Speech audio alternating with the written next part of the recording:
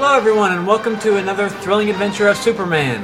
My name is Michael Bradley and I am your host on this journey through the golden age of Superman. For those listening for the first time or those coming back who need a reminder, the mission of this show, since I've kind of gotten out of the habit of saying it, is to explore the history and development of Superman via his golden age adventures in comics, newspaper, radio, and eventually on film. This is episode 7 of the show, and this time out we will be taking a look at Superman's story from Action Comics number 7. I hope that everyone's doing well. I am doing really good. It's been kind of a busy week, but things are moving ahead on several projects, so that's great. Before I get into this episode, I've got a letter to read. I mentioned the last episode that my old friend Michael Kaiser had sent me an email with some quick feedback. And as it happens, after recording that, he sent me another letter with more extensive comments, so I want to take a minute to read that. His letter begins, "Hello Mike, just wanted to drop a line and let you know I'm really enjoying your new podcast, The Thrilling Adventures of Superman. Got a question for you. I've noticed that the women who have been featured so far in the stories, primarily Lois but also Mary from the football episode, are really unlikable as human beings, let alone possible love interests. Do you know of any interviews or biographies about Siegel and Schuster that delves into any problems they might have had with women growing up?" Well, first of all, Mary was crazy. C-R-A-Z-Y, crazy. But to answer your question, Siegel and Schuster were both pretty open about the fact that they were both shy and awkward teens and how that influenced the development of Superman. In the August 1983 issue of Nemo, the Classic Comics Library, there was an extensive interview with both Siegel and Schuster, as well as Jerry's wife Joanne. And in that interview, Jerry and Joe are discussing the conception of the dual identity of Superman and Clark Kent. And I'm going to read a quote from Jerry. "Clark Kent grew not only out of my private life, but also out of Joe's. As a high school student, I thought that someday I might be a reporter, and I had crushes on several attractive girls who either didn't know I existed or didn't care I existed. As a matter of fact, some of them looked like they hoped I didn't exist. It occurred to me, what if I was really terrific? What if I had something special going for me, like jumping over buildings or throwing cars around or something like that? Then maybe they would notice me. That night, when all of the thoughts were coming to me, the concept came to me that Superman could have a dual identity, and that in one of his identities he could be meek and mild, as I was, and wear glasses the way I do. The heroine, who I figured would be a girl reporter, would think he was some sort of copy of me, a worm. Yet she would be crazy about this Superman character who could do all sorts of fabulous things. In fact, she was real wild about him, and a big inside joke was that the fellow she was crazy about was also the fellow whom she loathed. By coincidence, Joe was a carbon copy of me, so in the artwork he was able to translate it. And he wasn't just drawing it, he was feeling it. So I don't really think it was so much them having a problem with women as, women having a problem with them. And Siegel and Schuster were able to channel that into the work as many creative people are able to do.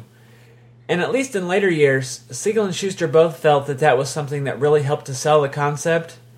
Later in that same interview, towards the end, the interviewer asked what they felt had made Superman so popular over the last 40 years. And Siegel said, "If you are interested in what made Superman what it is, here's one of the keys to what made it universally acceptable. Joe and I had certain inhibitions, which led to wish fulfillment, which we expressed through our interest in science fiction and our comic strip. That's where the dual identity came from, and Clark Kent's problems with Lois. I imagine there are a lot of people in this world who are similarly frustrated. Joe and I both felt that way in high school, and he was able to put that feeling into sketches." So I think that explains it. If you go back and look at that story from Action Comics number 4, the difference in the way Crazy Mary treats Tommy before Superman impersonates him and after, that's exactly the difference in how Lois treats Clark versus how she treats Superman. Mary hated the bench-riding Tommy, but loved the Tommy that was a monster on the field and scored touchdown after touchdown, even though she told him to stop playing at the end of the story, which I still don't quite understand, but anyway, Michael's letter continues. "I've got a follow-up question for you, too. Lois has always been a character that's hard for me to love, as it's hard to love anyone that doesn't love the hero of the story, regardless of what disguise he's wearing. The faux love triangle is a staple in the Superman mythos, but it's hard for me not to judge Lois based on how she treats Clark. Historically, who do you think are some of the best writers to have handled Lois? Well, it all comes down to personal preference, but I really like the way Lois was portrayed during the Triangle era, particularly the late 80s to the mid-90s. Roger Stern and Louise Simonson, etc., that era's writers, they made Lois into a character that you could believe Clark would fall in love with. Other writers, I think, that have handled the character well, I like Jeff Loeb, who wrote the character in Superman for All Seasons, and later when he was on the ongoing title. I thought that he brought a real playfulness to the relationship. And then there's Elliot S. Maggin, who I think he really understood the love triangle, and he had a lot of ideas involving Lois that were ultimately shot down by then-editor Julius Schwartz, but I think he did the best he could with what he was able to do. And I can hardly fault a lot of writers pre-crisis for sticking with the status quo of the triangle because they weren't really allowed to do anything different. What do you listeners think? Who do you think handled Lois the best over the years? Send me an email to thrillingadventures@greatkrypton.com and let me know. You don't really see a lot of discussion about the best Lois writers, so I'm curious kind of what the general feeling is out there. Michael's letter continues. Again, great podcast. Reading Golden Age tales, especially the ones that aren't necessarily memorable, are much more enjoyable when you've got great commentary such as what you've been providing to go along with it. Keep it coming. Michael Kaiser, California, USA. Well, thanks, Michael. That's really nice of you to say, and I'm glad you're enjoying the show. I've had a really great time doing this so far, more even than I thought I would. It's only going to get better once we get into the newspaper strips and the radio show. And I know that I'm not a quote-unquote professional podcaster at all, but I'm happy to know that people are enjoying, what I've put together here, and hopefully you still will. Speaking of which, it's about time we get into this episode's issue. As I said at the top of the show, this episode we are looking at Action Comics number 7. The book was released sometime around November 3rd, 1938, according to Mike's Amazing World of DC Comics. It had the normal cover price of 10 cents and a cover date of December 1938. This is the final comic featuring Superman that sports a 1938 cover, and we won't miss 1938 for long though, because as important as the year was for the character, 1939 is really even more significant because 1939 is the year that the character's popularity took off and never looked back. As for the cover, finally, for the first time since his debut, Superman returns to the cover of Action Comics. That's right, folks, it took 6 issues, but Superman is finally back on action. The cover, which was drawn by Joe Shuster, shows Superman leaping above the city holding a man by his foot, similar to how he treated Alex Greer back in Action Comics number 1. The guy doesn't look like Greer, but the image was clearly inspired by that scene rather than anything that happens in the issue that we're about to talk about, or that has happened since. The cover has the 64 pages of Thrills seal in the upper left corner, and I've talked about that in the last couple episodes, so there's really not much else to say about it. But in the lower right corner, there's a banner that reads, Superman appearing in this and every issue. And this marks the first time for Action Comics that the name of a feature inside the comic has appeared on the front of the book. And from the best I could tell glancing through covers, it's only the 3rd time it's happened in the history of the company. The other 2 being Detective Comics number 18, which I mentioned back in episode 3, and New Adventure Comics number 16 from 1937. That comic, by the way, promoted Jerry Siegel and Joe Shuster's Federal Men feature, even though the cover was drawn by Craig Flessel and not Shuster. I'm not a huge fan of this cover. It's okay, but Superman looks kind of stumpy, and though there's a decent amount of detail in the figures and on the street below, I think there could definitely be more. And the main buildings in the background are just big blocks of color with a few windows in the corner. Those could definitely use a lot more detail. And there's also something weird going on with Superman's cape as well. Instead of tucking into the back or sides of his collar like normal, it actually wraps all the way around his neck and sort of ends up looking like a little kid with a towel tied around his neck pretending to be Superman rather than Superman himself. But even though that there's problems with the art, it is nice to see Superman back on the cover again finally. And we'll never have to go through that large of a gap again without Superman being on the cover. And it won't be long from now that we'll get nothing but Superman covers, so that's great. The uncolored version of this artwork was reused on the Superman Comics ashcan, which I talked about back in episode number 3. So you can go back and listen to that if you're interested in learning more about comic book ashcan issues. When the art was used there, even though the ashcan was titled Superman Comics and the interior contains at least part of a Superman story, the name Superman in the corner banner is gone, though the rest of the text remains. And I thought that was strange at first, but when I looked closer and compared the two covers, I think what they did is that they just used the black film or the black plate from the original printing of the artwork, which would make sense given that these were just quick and dirty additions to secure copyrights. And since the name of the Superman was in red on the original cover, it just didn't carry over to the ashcan. The Superman figure from the cover, with the background and even the guy that he's holding removed, was also used on the cover to Superman Chronicles Volume 1 trade paperback. The Superman story in this issue was written by Jerry Siegel, still signing as Jerome Siegel, with art by Joe Shuster. The Grand Comic Book Database again credits Paul Loretta as editor and as possibly doing inks, but no other source that I could find corroborated that. And Vin Sullivan is still credited as editor, of course. I was only able to find one title for this story, surprisingly, but remember, all of these stories were untitled originally anyway. But the title given later for this story is Superman Joins the Circus.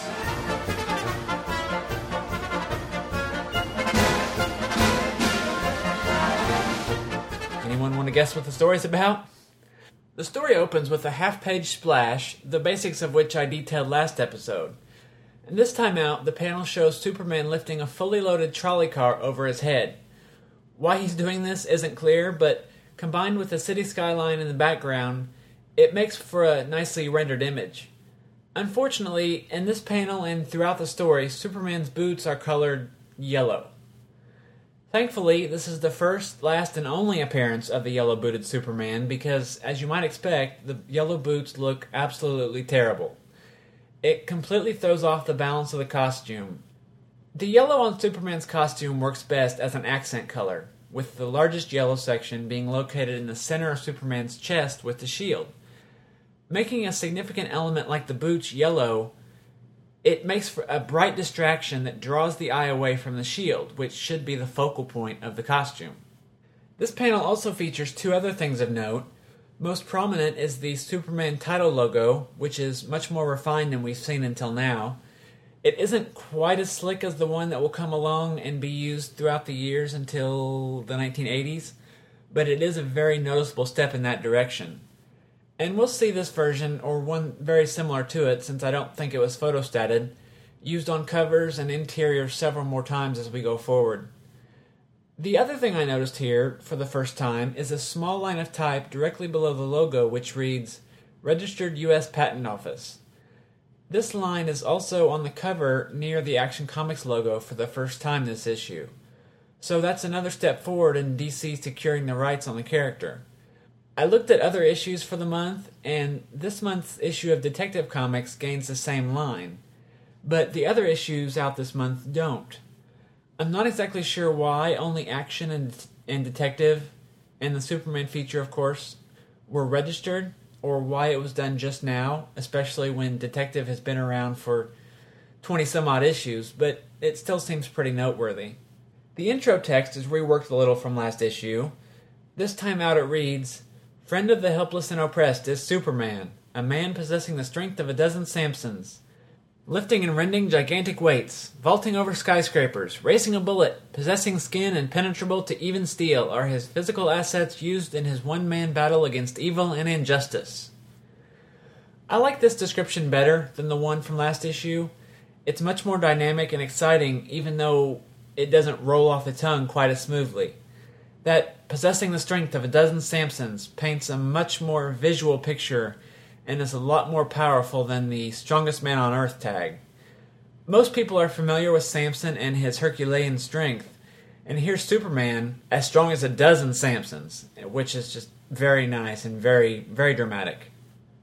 Getting into the story itself, it begins with a group of Daily Star employees, including Lois and a guy named Curly. Yes, his name is Curly. Gathered in the office chatting, with Curly talking about what a weakling Clark Kent is, and proceeds to say that he'll give the rest of the group a demonstration. He walks up to Clark and grabs his tie and flips it into the air, telling Clark that his tie is out. Clark bumbles around, but thanks him nonetheless. Curly then goes back to the group and brags and says it shows what a wimp Clark is, because any other guy would have punched him, but Clark actually thanked him. One of the paper's employees says he should lay off, but Curly thinks it's fun and proceeds to do it again. Curly is, without a doubt, the most unlikable character introduced in the books so far. Siegel, in his 3 decades of writing for DC, created many likable characters, even the villains in a love-to-hate-him kind of way. But this guy, thankfully he never appears again after this story, because he's your basic obnoxious jerk. I've worked with guys like Curly. I've known guys like Curly. I'm sure we all have at some point. And I just don't like him. Which, really, when you think about it, is odd because he's in effect a proto-version of the Steve Lombard character that would be introduced by Cary Bates in the 70s. Even to the point of calling Clark Clarky or Clarksy. And I liked Steve Lombard.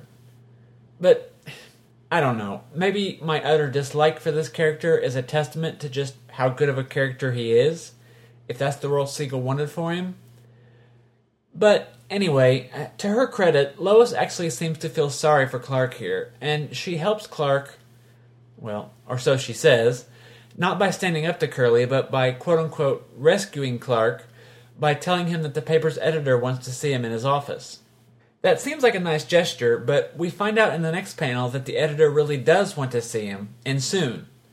So, was Lois just sitting on this information the whole time while Clark was getting bullied by Curly? Would she ever have told him if she didn't have to allegedly save him? Or was she just waiting for an opportune time to, dose Clark's drink and steal the assignment for herself again? We don't know.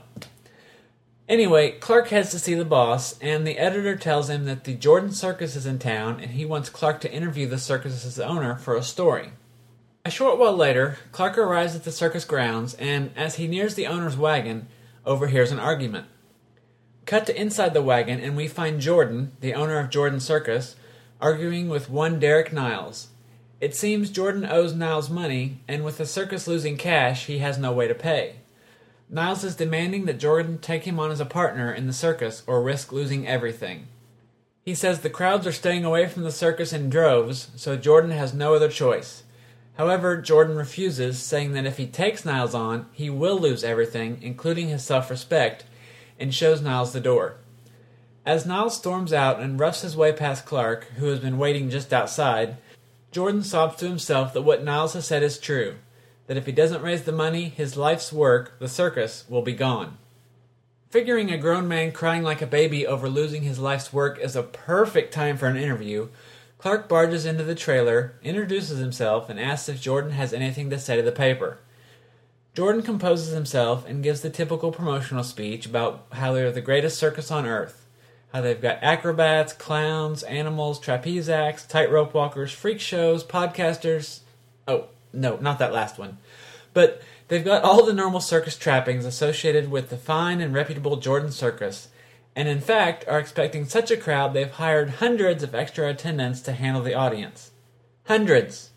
Clark takes copious notes and then leaves, wishing Jordan the best of luck. As he exits the grounds, he ruminates about Jordan's bravery. Even faced with certain disappointment, Jordan keeps his optimism, Clark figures. A guy like that deserves a break, and by golly, that's just what I'm going to give him. By golly, indeed. Later that evening, the circus opens with all its normal fun, amusement, bells and whistles, but unfortunately, the crowd is next to nil. While the ticket taker informs Jordan of the sad news, a clown and the strong man commiserate to one another that it's difficult to perform staring at the nearly empty stands. Well, I say they commiserate to one another, it's really just the clown mourning the lack of attendance while the strong man tells him to shut up and perform. You'd think he'd be a little more upset himself, but Anyway, one of the audience members just happens to be a certain Daily Star reporter who thinks to himself that the show is good but lacks pizzazz, and maybe Superman should lend a hand. Later that evening, back at his apartment, Clark creepily watches himself get undressed in the mirror, and soon before us stands the mighty form of Superman. With a few narrative captions that would make Stan Lee jealous, Superman leaps through the night. No, really, this narration is fantastic. Just take a listen. One lithe step brings the Man of Steel to his open window, and in another moment his tremendously powerful muscles fling him into the night like a living projectile. Sometime later, a weird figure hurtles down into the midst of the Jordan Circus lot and approaches the owner's wagon. How awesome is that? My paltry summaries of these stories they just simply can't compare with reading them firsthand and soaking in all the colorful verbiage and wording that Siegel put into them. You'll also note that in the part I just read, Superman is again referred to as the Man of Steel, a title we saw used for the first time last issue. So, Superman arrives once more at the Jordan Circus and sees the light on in Jordan's wagon, remarking that all the troubles with the circus must be keeping him awake. Of course, to me, this begs the question of what exactly Superman had planned on doing going to the circus right now. He seems surprised that Jordan is awake and it's nighttime, so the circus is closed. So, what exactly were his plans for going there in the middle of the night? Regardless, the scene switches to inside the wagon, where we find Jordan lamenting over the piling bills and dwindling income. Suddenly, to Jordan's surprise, Superman enters the wagon. Jordan mistakes Superman for a burglar and tells him that he's out of luck because the circus has no money. Superman tries to tell Jordan that he's mistaken, but Jordan pulls out a pistol and tells Superman to put his hands up. Instead of further trying to explain himself like a sane person would do, Superman simply leaps into action and, despite Jordan's further warnings, wrestles the gun away from him and crushes it in his hand.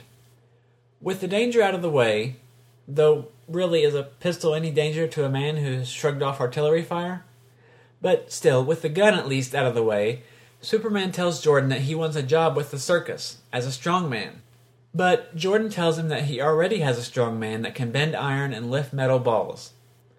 In response, Superman asks Jordan to step outside, then proceeds to lift Jordan's wagon overhead with one hand, then smash it, and finally drop-kick the pieces into space, or at least a pretty fair distance. This was the man's office, possibly his home, or at least his home away from home, and Superman just smashed it into pieces and threw the remnants into space. Thanks, Superman. Once again, our hero goes about helping people in the most bizarre way possible. Despite the fact that Superman just cost him an enormous amount of money in property damage, Jordan doesn't seem to mind and agrees that, yes, that is far more than his current strongman could do, but concedes that the circus isn't making any money and he couldn't afford to pay him even if he did hire him. But Superman tells him that he will be, because all the circus needs is one big attraction to draw the crowds, and they'll have it with himself, Superman. It's at this point, and only this point, that Jordan realizes who he's talking to, with Superman still being played largely as an urban legend type figure. Jordan is beside himself, exuberant that the mighty Superman is working for him, commenting that it's simply too good to be true. The next day, full-page ads appear in local newspapers, including, presumably, the Daily Star, touting Superman's appearance at the circus. Superb, magnificent, they say. Staggers the imagination. Must be seen to be believed, and even then you won't believe it. The ads also proclaim that this is Superman's world premiere, and as we'll see in upcoming issues, this is really the starting point of Superman being more well-known by the general populace. We'll still get some references to characters not quite recognizing him, but for the most part, he becomes more of a public figure at this point. It seems to me that Siegel was really planning these stories, slowly advancing the character, rather than just haphazardly sending Superman on adventures. We had our first 4 stories, which my gut tells me were the bunch that were done prior to the sale of Superman. Then we had the Superman vs. Nature story in the beginning of the Love Triangle, number 5. Then, last issue in this, we have a very subtle subplot of Superman being unveiled to the public at large. And all of this is working towards moving the character forward. This isn't something that I ever really paid too much attention to on earlier reads, but On rereading these and breaking them down for the show, I'm picking up on these subtler things, and it's making me love them all the more. So, with the ads, news of course spreads of Superman's appearance at the circus. In Niles' office, an associate informs Niles of the news. The associate isn't given a name here, because Siegel had this unfortunate tendency to not name characters, even when they played a significant role in the story. We find out later that his name is Trigger, but it doesn't come until we're almost at the end of the story, almost as an afterthought. So, anyway, Trigger shows Niles the ad, but Niles doesn't understand what it's all about. But he decides to go to the circus to check it out anyway. At the Daily Star, Lois catches wind of the item and, of course, dashes off to catch a glimpse of her latest obsession. Back at the circus, crowds mob the grounds, curious about this Superman character. As a thrilled Jordan rakes in the cash, praising Superman for drawing such a crowd, Lois and Niles separately fight their way through the gathered horde. As people are seated, a roar falls over the crowd, all talking amongst themselves about Superman, who he is, if he's human, exactly what is driving the excitement surrounding him, etc. With the blare of trumpets, the circus begins. The clowns clown, the acrobats acrobat, the animals animal. But the crowd is unhappy. They begin fevered calls for Superman. Finally bowing to their demands, the ringmaster enters the ring and announces that they're not going to waste any more time. If it's Superman they wants, it's Superman they'll gets. The crowd explodes at the news, and Lois squeezes a girly squee, delighted to see her dream lover. Her words, not mine. And when I read the dream lover line, I laughed, because Dream Lover would be the title of a 1959 song written and performed by Bobby Darin. In 2004, an autobiographical film about Darin titled Beyond the Sea was made. It's a very good movie, by the way, but it starred Kevin Spacey and Kate Bosworth. Later, Spacey was cast as Lex Luthor in 2006's Superman Returns, and it was his work with her in Beyond the Sea that led Spacey to recommend to director Bryan Singer that Bosworth be cast as Lois Lane. Everything comes back to Superman. And, if that's not enough Superman connection, Beyond the Sea also starred Bob Hoskins, who, also in 2006, would portray Eddie Mannix in the pseudo-biographical movie about George Reeves, Hollywoodland. But I digress. So the ringmaster has announced that Superman will finally be coming on stage. The other acts clear the ring, and out comes a strongman and starts to perform his act. The crowd is less than pleased and responds with a thunder of boos and demands for their money back. Niles and Trigger jeer, thinking Jordan has made a colossal blunder and that the crowd will eventually lynch him. Suddenly, high overhead, a colorful figure swings through the air on the trapeze. A series of flips and every eye in the house is glued on the amazing acrobatics when the figure suddenly misses the bar and plummets towards the ground. The crowd stares on in utter horror. Women hide their eyes as the figure twists and turns, hurtling nearer and nearer to the ground, when suddenly he rights himself and lands feet first completely unharmed. The figure then steps up, grabbing both the strongman and the iron dumbbells, and commences to juggle them one and all with ease. The loudspeakers blare an announcement to the crowd. Ladies and gentlemen, we give you Superman! And the crowd leaps to their feet in thunderous applause and cheers. Niles, Trigger, and the rest of the audience watch in amazement as Superman continues his act, including in a panel that reminded me a lot of John Severin's cover to Action Comics Weekly number 630 from 1988, lifting an elephant overhead using one hand. We then get a quick panel of a drunk renouncing his liquor after witnessing Superman's amazing feats. And this is similar to the scene with the train conductors back in episode number 4. I'm not sure if there was a theme Siegel was pushing here with the drunks, or if it was just a gag he found funny enough to be recurring, but it's funny in a really more weird than anything kind of way. Anyway, as Superman continues to perform, Niles grabs Trigger and the two beat a hasty retreat, leaving the circus grounds where they can figure out what to do. With the money from the now much larger crowd, Jordan will be able to pay off the money he owes quickly, and Niles won't be able to get his hands on the circus. I can't help but wonder why Niles wants the circus in the first place if it's performing so poorly, but oh well. Talking things over at a nearby diner, Niles decides that if a few accidents, air quotes, accidents, were to occur, maybe a few performers or a few customers were to get hurt, that people would start avoiding the circus. and that would be just too bad for Jordan.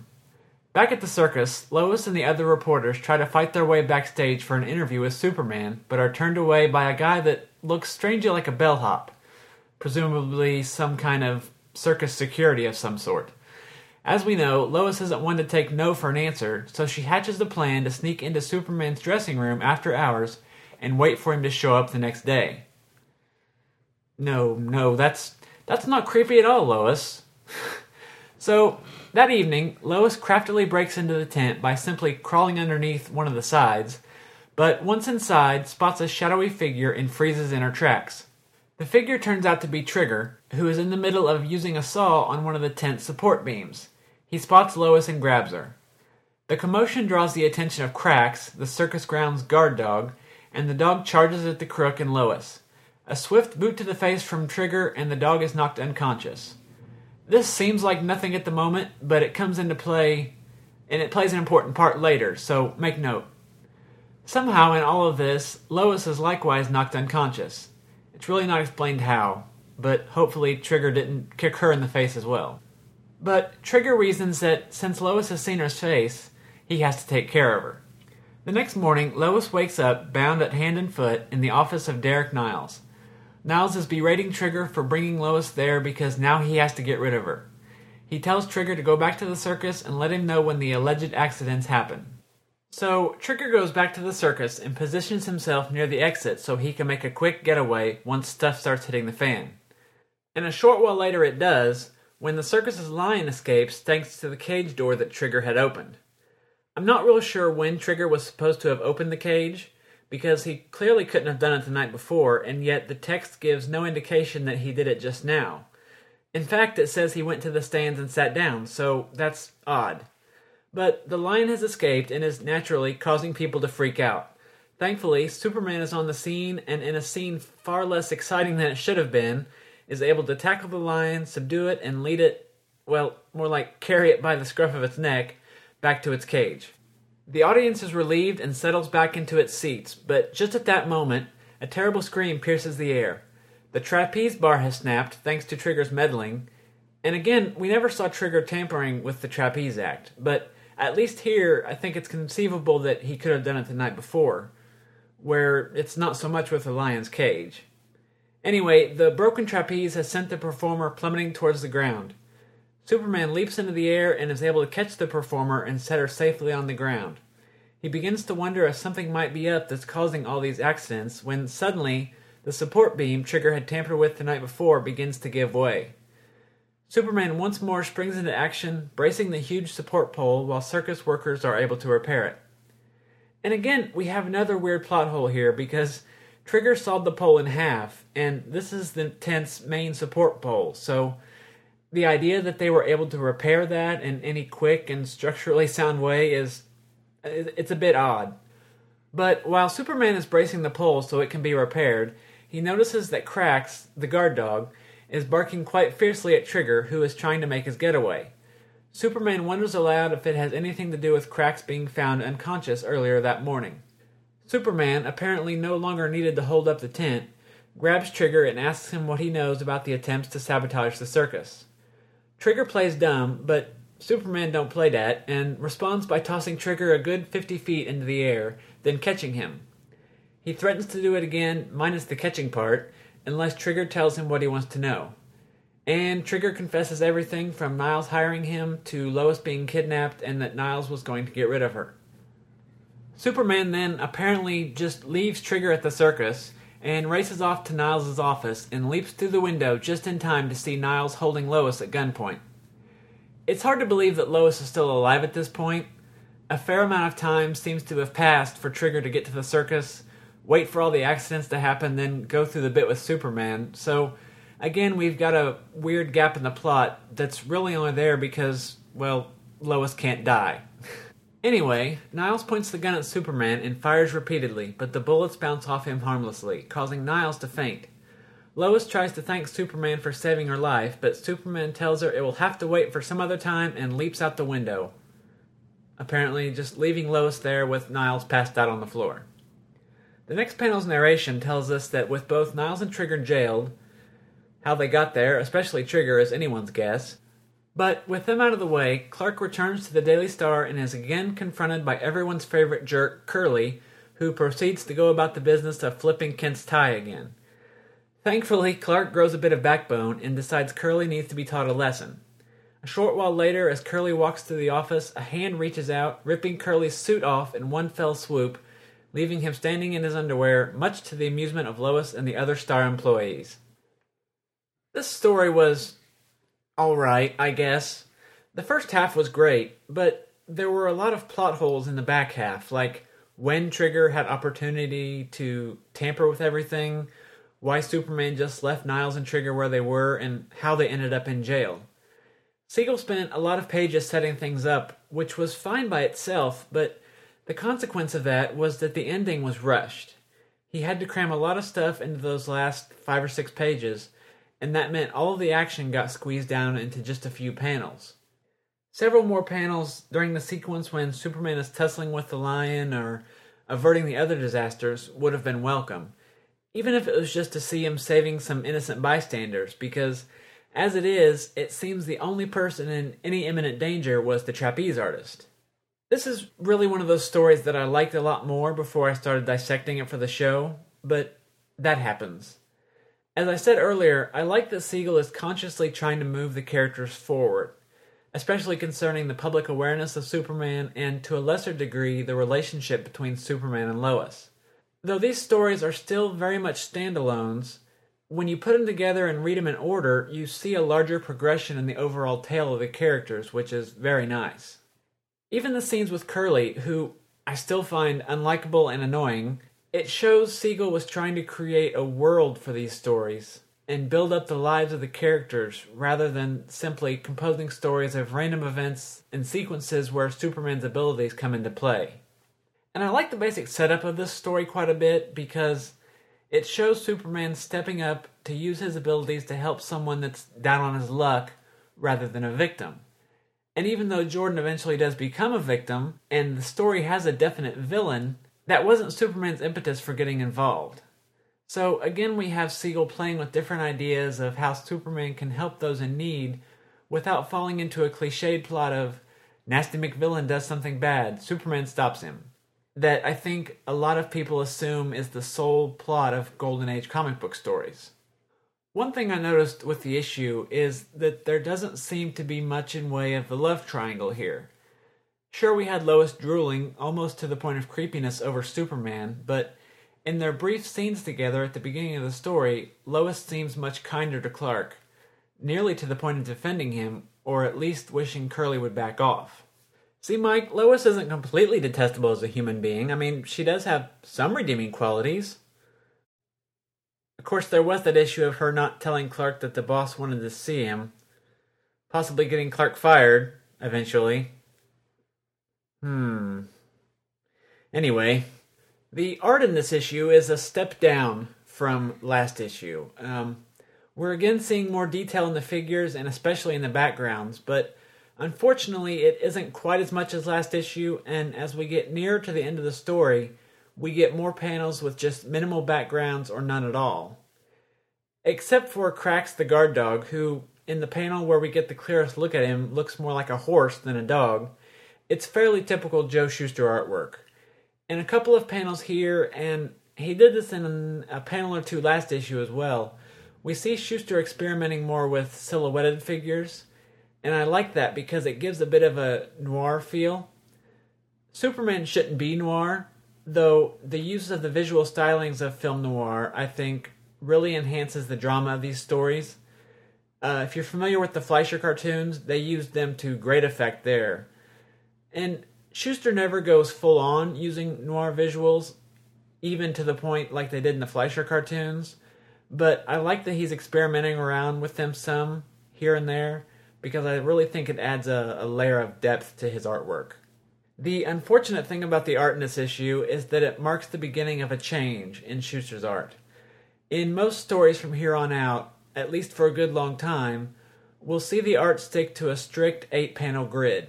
Occasionally they'll break out of it slightly or they'll shift to a 6-panel grid, but for the most part it's a consistent layout of 8 equal-sized panels. Apparently, this was done at the request of editor Vin Sullivan. He had actually wanted them to use that format from the beginning, but Shuster had been experimenting with larger panels and other layouts, and according to what Siegel said in later interviews, he and Shuster stuck to their guns and were able to get away with the more creative layouts, at least for a time. I have never read any information about why they eventually went to the 8-panel grid, but I would guess that both increased pressure from Sullivan and the soon-to-be greatly increased workload were both factors. If there's a bright side to the 8-panel grid format, it's that it actually gives Siegel more room for story. These Golden Age stories are not decompressed at all, and you'll find writers packing a lot of story into every panel. With 8 panels per page, rather than the fluctuating number, Siegel has that much more room to expand on stories, so while the rigid grid does stymie Shuster's creativity and hinder most opportunities for memorable splash panels, the benefit of it is that we will start seeing denser stories. Aside from the mistakenly colored yellow boots I mentioned earlier, there's not much change at all in the costume this time out. His trunks are mistakenly colored yellow on one panel as well, so clearly a lot of coloring issues still persist, but at least there's more consistency in the actual line art itself from issue to issue. This story has only been reprinted twice that I'm aware of, first in Superman the Action Comics Archives Volume 1, and more recently in Superman Chronicles Volume 1. That makes this the earliest Superman story not to get reprinted before, modern times. Elsewhere in the book, we've got the standard features of Chuck Dawson, Pep Morgan, Marco Polo, Tex Thompson, Scoop Scanlon, and Zaytara. Nothing outstanding of note of any of the features, but what I did notice in this issue is that there are a couple more advertisements than in previous issues. And starting next issue and in upcoming ones, we're going to see even more. One interesting ad in this issue is for the Siegel-Shuster School of Humor. What this was a correspondence course titled How to Be Funny, a practical course of serious study in creative humor. The ad claims the course is prepared by the creators of Superman, but in actuality, it was put together by Jerry Siegel and Frank Shuster. Frank was Joe's cousin and one half of the famous, or at this point soon-to-be famous, comedy duo Wayne and Shuster. The pair, Wayne and Shuster, started out as a theater show, then moved to radio and eventually television. And I'll put a couple links in the show notes for those who want to learn more about Wayne and Shuster. But one interesting thing about the pair is that a series of specials they did for CBS in the 1960s were scored by John Williams.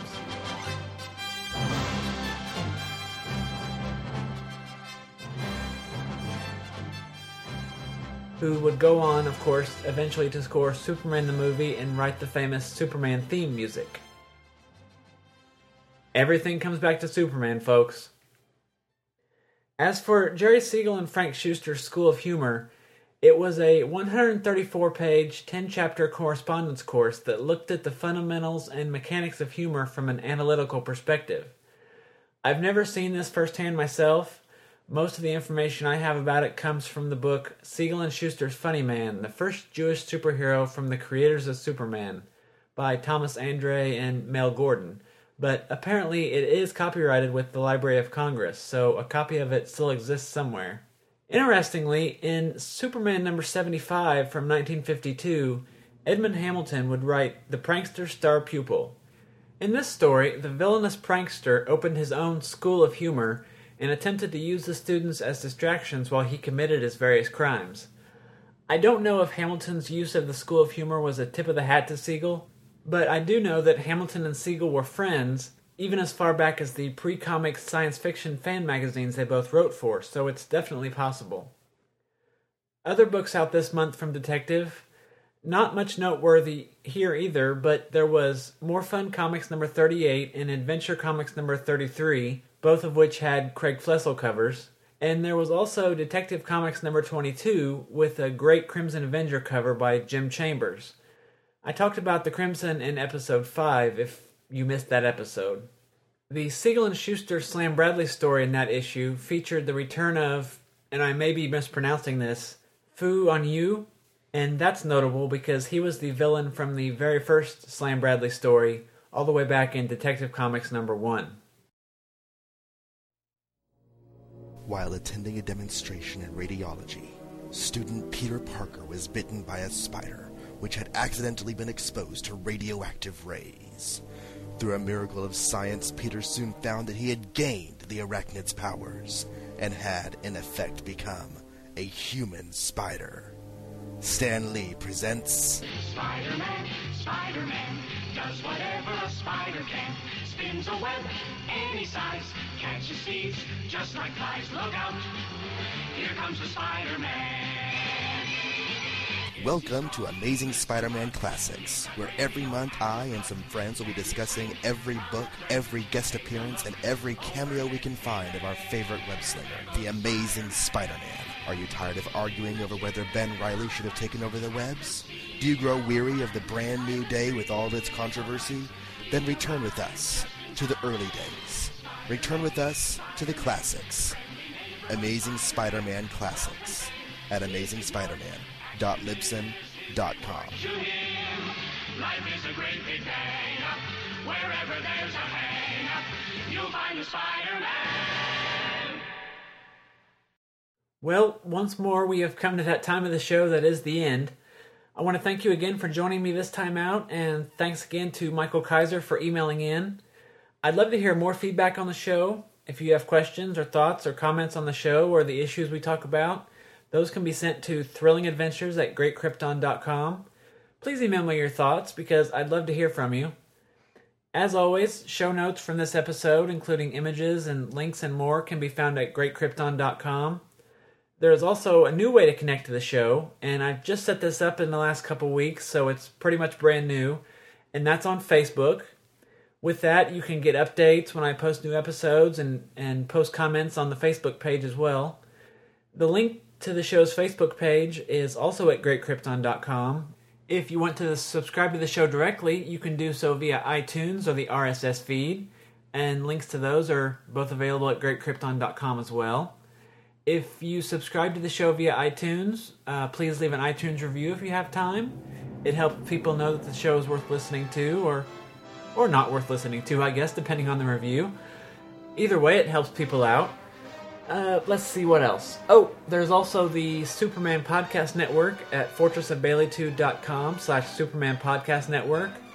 There's close to a dozen or so shows that make up the network now, so you can stay up to date on all the Superman podcasts that way. As always, Superman was created by Jerry Siegel and Joe Shuster and is copyright DC Comics.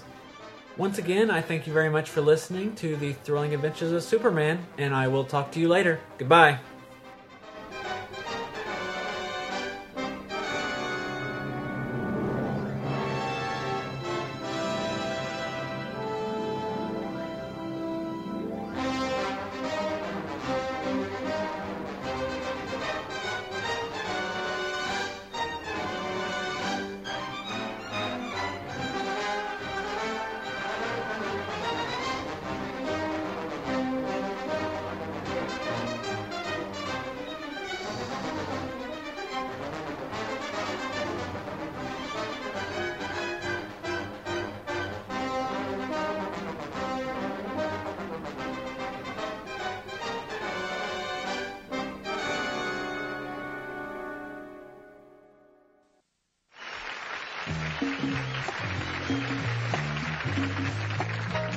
Well, I see by the clock on a wall that it's time to bid you one and all goodbye. Goodbye. So long. So long. Farewell. Farewell. Adieu. Adieu. Be good. Stay well. Bye-bye. Keep warm. Relax. At ease. Take care. Stay loose. Adieu, mon vieux. À la prochaine. Goodbye till when we meet again.